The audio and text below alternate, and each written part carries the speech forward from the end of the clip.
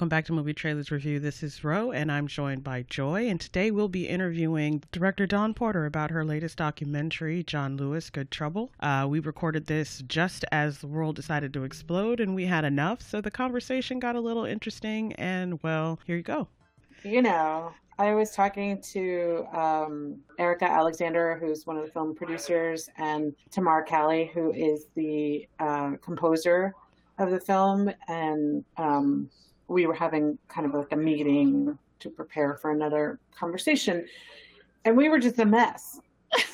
The next thing I know, we were like shrimp and grits and okra and roots and our lives matter and like I can't even get into the other things because it got crazy. But I was like, oh, I need some normal crazy. Yeah. Normal crazy.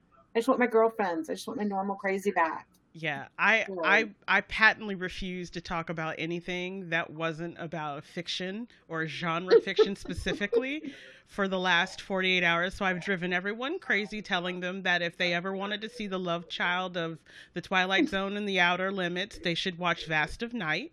I just read about Vast of Night, so... I actually really enjoyed it. I was surprised. The editor-in-chief of the MTR network made the mistake of not watching a trailer before agreeing to do a film review with me. So he saw Shirley, which is super art house about Shirley Jackson. He's like, what did you do? What did I just watch? I think didn't Tamar do the music for Shirley? Yeah. And it's fantastic. So that's what we were talking about. Yeah. And so, yeah, she's a genius. And I ordered Joy offline yesterday. I was like, I'm sorry, I need you to take care of my friend. And I'll talk to you in 24 hours. Yeah. I've deleted she forced me to delete all of my social media apps, so I am no longer. You know what? That's somebody who loves you. That's love. Yeah. Okay. Yeah, she does. She does love me. I'm sorry. When everyone starts to sound crazier than me, and I fundamentally am aware that I am a hot level of crazy, everyone needs to take a nap. But it's like that Spike Lee scene, you know, when Ruby Dee's jumping up and down, yelling, burn it down, burn it all down. I'm like, that was all of us yesterday. Yeah. And I was like, I was like, see, you know, the world is... My mother refuses to get on social media, which her children bless and love her for. But she calls me, she's like, I'm like, yes, mama, and we're not going to talk about it. Did. How are you doing? She's like, I'm fine. I bought your daddy a new pill dispenser that has alarms so he'll leave me the hell alone at 7 a.m. I was like, okay, I need a drink. But shortly after that, I started texting Joy about Good Trouble. Because clearly, you know, I had excellent timing for deciding when I wanted to screen this. I was like, I'll wait until right before so I could take my notes. And I'm like, oh, well, all right. Lord. But, you know, moving into that, when you decided you wanted to focus on John Lewis, which, by the way, thank you. What kind of motivated you to think, like, now's the time to talk about John Lewis and do a documentary about his life? So I had done this series, Bobby Kennedy for President, for Netflix, and John Lewis was the star of that 4 hours. Him telling the story of how, you know, I didn't know that he had worked for Bobby Kennedy until I started doing research for that series. And that not only did he work for Bobby Kennedy, but that he was the person who organized the rally in the Black community in Indianapolis on the day that Martin Luther King died. Talk about timing. Right. So John Lewis was the staffer who had prepared all these events for Bobby Kennedy, and then that one happens in Indianapolis on the night of King's murder. So when he told that story, John Lewis told the story, you know, he made a point of saying the white advisors were saying to Kennedy, you can't go to this neighborhood. It's too dangerous for you. And John Lewis said, you must go to this neighborhood. You must address the crowd. And that night, Indianapolis is one of the only cities that doesn't burn. And, you know, I think of what if we had leaders today who are addressing, acknowledging, and taking in people's rage and pain and saying, I hear you. Yeah. Not, I'm going to accelerate the violence, but I hear you and I see you and I'm going to work with you to fix this. Not I have all the answers, but I'm listening. I'm listening. And so, you know, I think that obviously none of us knew that this moment would be this moment, right? Right. And I would not wish this moment on anyone. But I am grateful that my job was studying the life of this man, because particularly in these last few days, when things feel really dark, I mean, and they feel, you know, I think I was just saying to somebody, so Black and brown people are disproportionately being impacted by the virus. We are also the people first either losing our jobs or having to go to the frontline jobs with a lot of exposure opportunities. And we have no money.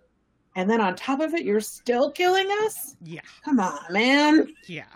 I won't lie. I was actually, Joy and I talked about this, and I was like, you know, I really am reaching the point where I don't think I have a problem with people saying I'll take what's mine with blood and fire. And then I was like, I just quoted Daenerys from Game of Thrones, and clearly we have a problem. But I was like, you know, there was a moment in the documentary where you actually pulled footage of the activists going through training to maintain nonviolence in the face of provocation, in the face of, you know, violence upon themselves. And it just kind of, first of all, I'd never seen that. So that was fantastic. But the other was, I was really, really taken by the fact that, you know, nonviolence is learned behavior. It's like, and the fact that they had to have people, and that there was a movement, that there was a collective, that it wasn't just people who got together and say, we're going to go to this place, we're going to protest, we're going to bring this, we're going to come together. These people were together all the time. They put themselves in the mindset with the preparation. So, I know about 5 people who should probably send you flowers and thank you notes, because watching that changed how I dealt with them when they wanted to come at me with, like, you know, but like peacefulness. I was like, really? How good are you at maintaining peace when someone questions you in a way that you don't like?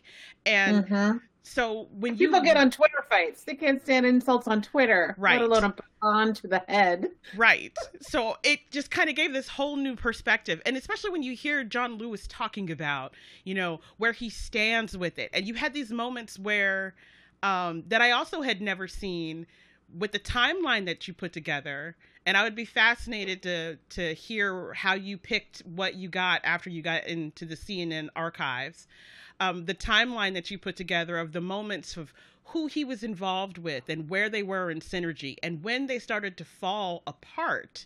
And when people from older in the movement, with like Thurgood Marshall, is talking to him when he's in his early 20s and he's like, all due respect, but nah, you know.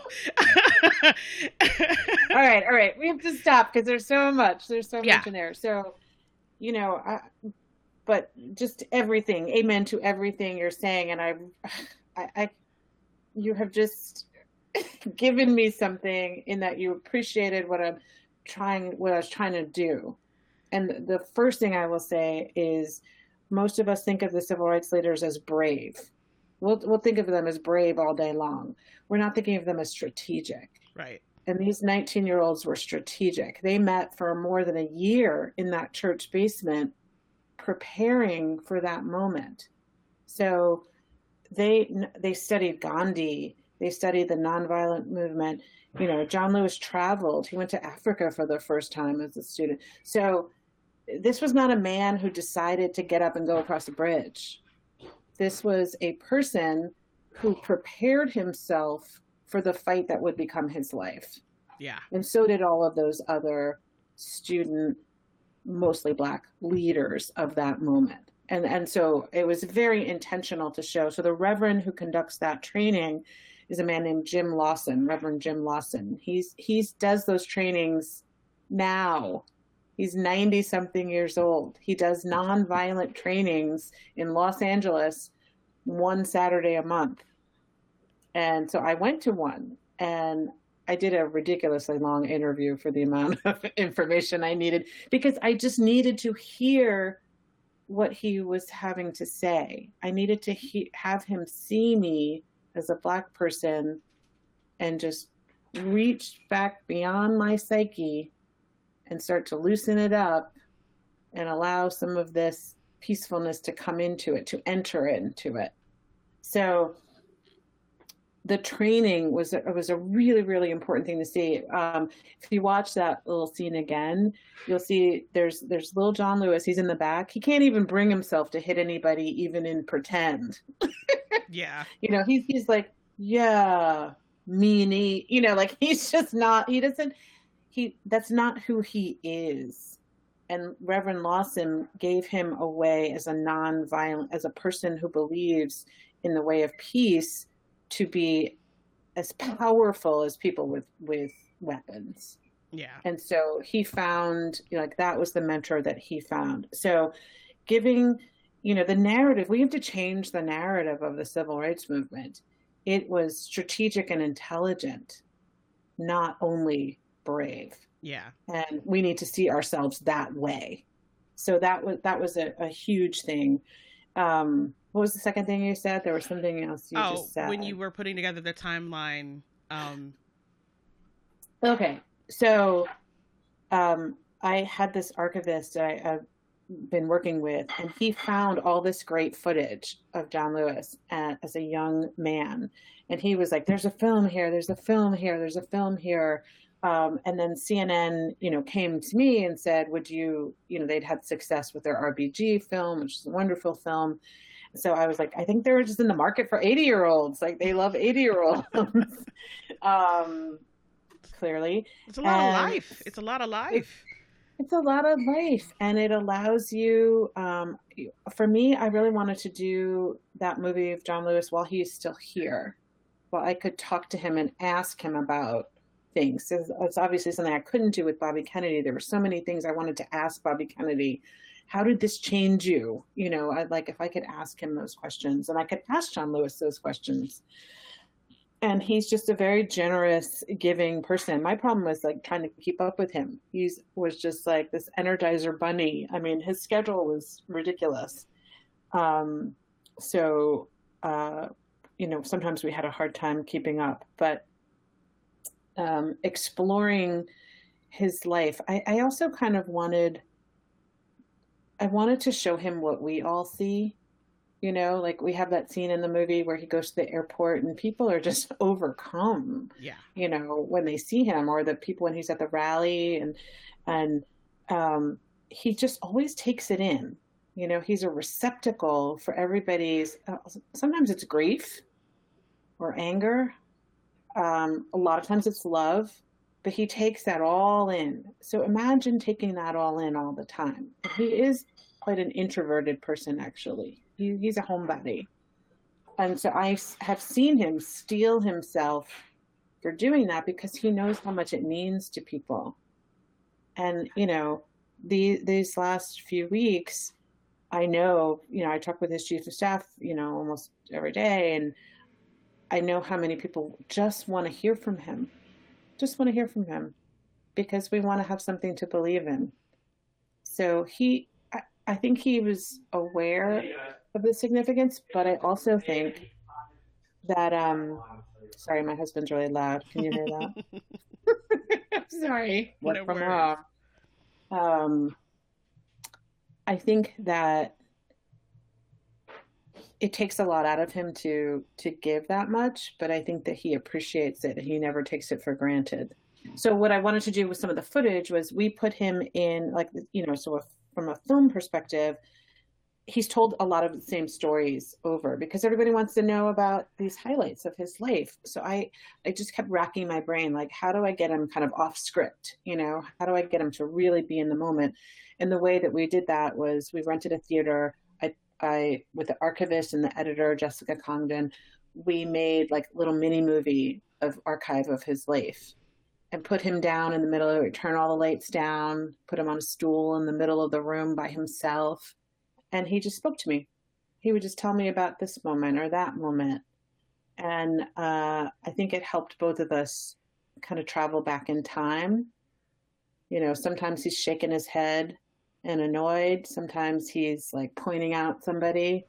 But that's also why I had him speak directly to the camera. Like, you will not ignore John Lewis. He's not just anybody's interview. Right. You need to listen to this man and what he says. So that was the cinematic way of having him tell his own story to some extent, because he is my elder. I want you to hear it from him. Yeah.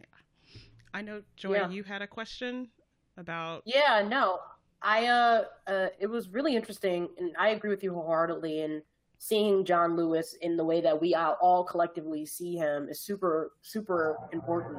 And it's even more important for people to give flowers to our icons and our leaders while they're still alive, and they can kind of process that praise. I think a lot about Toni Morrison's "The Pieces I Am" when I was watching Good Trouble, and her that really being the last kind of interview and encapsulation of her life before she passed away. And so I felt a lot of that in watching Good Trouble. But kind of talking about the people in John Lewis's life, specifically, you know, John obviously is in Congress, has been in Congress for a long time. And it was really interesting to see various people on Capitol Hill sing his praises, talk about personal anecdotes of working with him, both within the aisle and across the aisle. How did you decide which members were going to be a part of those interviews? Did some of them volunteer? Did some of them that you reached out to? Like, how did that process go? That's a really good question. So one is I spoke with his staff, you know, and said, who has he really worked with? Who really knows him? So that was one thing. And some people did call. Cory Booker was like, are you ready? Are you ready? Can I be in it? Can I be in it? Can I be in it? And I appreciate that, because he's like, I just love John Lewis. Like, he's really important to him. So, of course, we were thrilled to have Senator Booker. But it's not often that a senator is like calling you, you know. He wasn't calling me, but he was like, I want to be in it. I'm in it. And I was thrilled to have him. And he said beautiful things and really helped us understand. Elijah Cummings and Representative Clyburn, those are his contemporaries in some ways. And I wanted to hear from Black men who are his contemporaries. I wanted to hear, you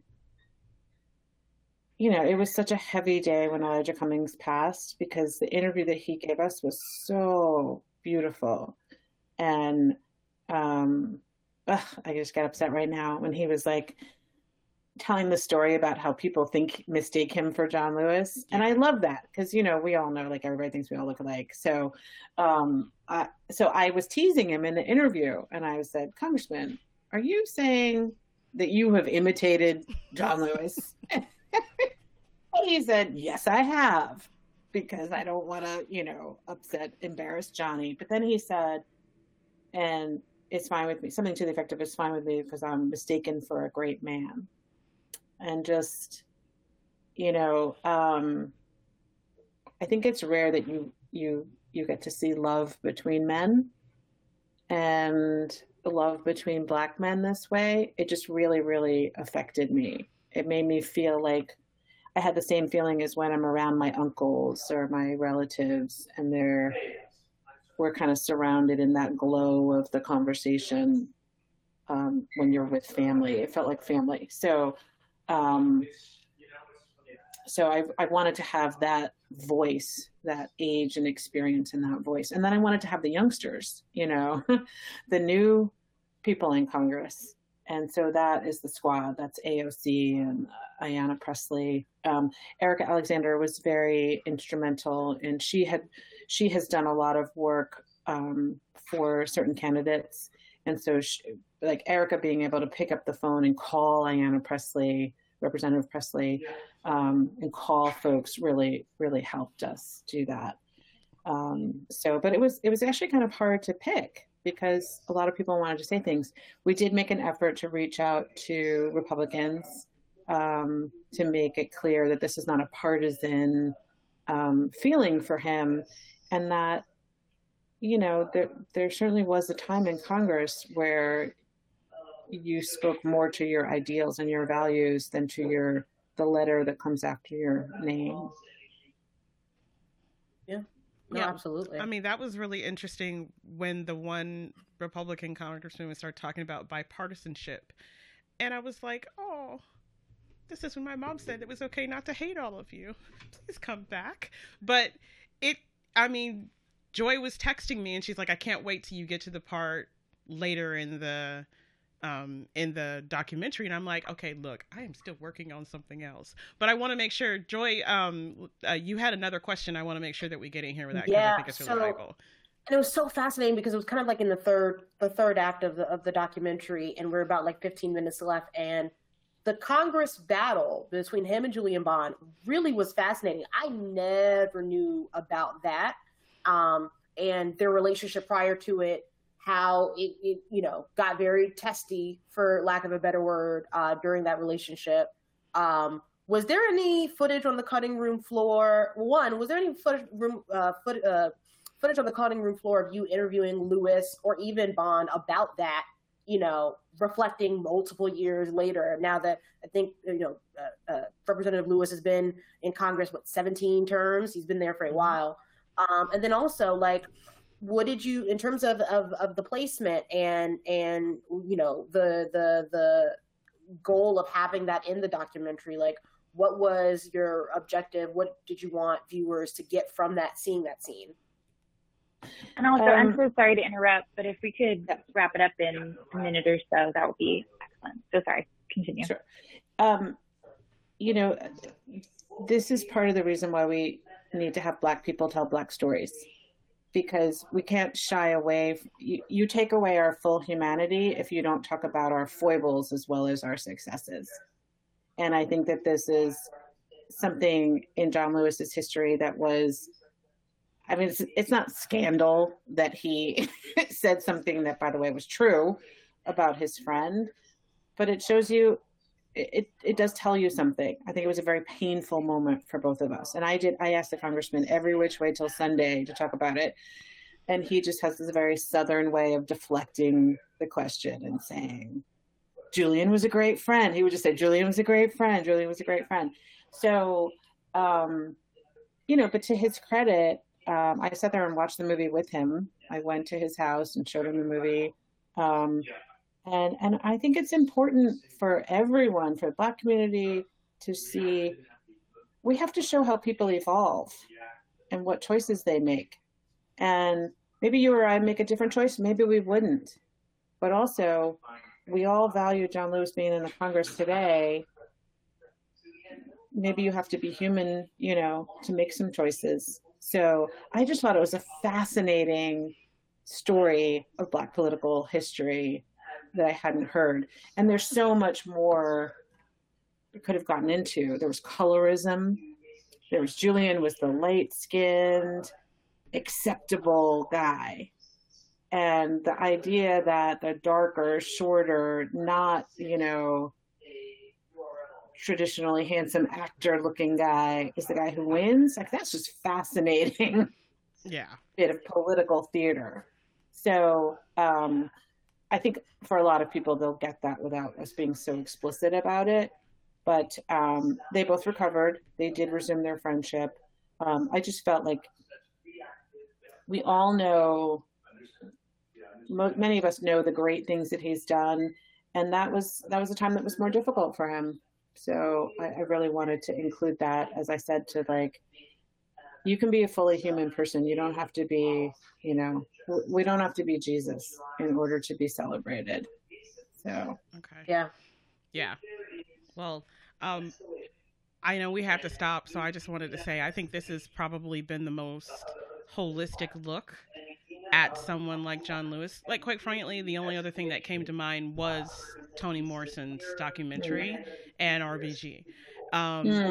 So I appreciate what you did, and I have a completely new appreciation for him and the longevity of his career. And I hope that's what you were going for, because, kudos. You sent me straight to Google, and I really hope especially given the Straight climate. to Google. I love straight to Google. I did. I was like, I need a real library. I need some reference books. Somebody got some microfiche because I need newsreel. But I don't think you can get any better with that being the reaction that comes out of a documentary. And given that the climate and given the time and given how very much people are Columbusing our own history, for you to be able to sit down and talk to John Lewis and have him give us perspective on not just the steps through the activism and the steps through the civil rights movement, but as Ayanna Pressley said, that we're still in the civil rights movement because we're still in the civil rights struggle. And it just was a completely different kind of touchstone from the contributions of John Lewis's life. So I just wanted to say thank you. And we will be talking about Good Trouble all over the place. And Joy, did you have anything you want to add? Because I'll babble all day. I'm not ready. No, just thank you. The timing wasn't planned, but I think the timing is appropriate for when we are, watching this film when it does come out.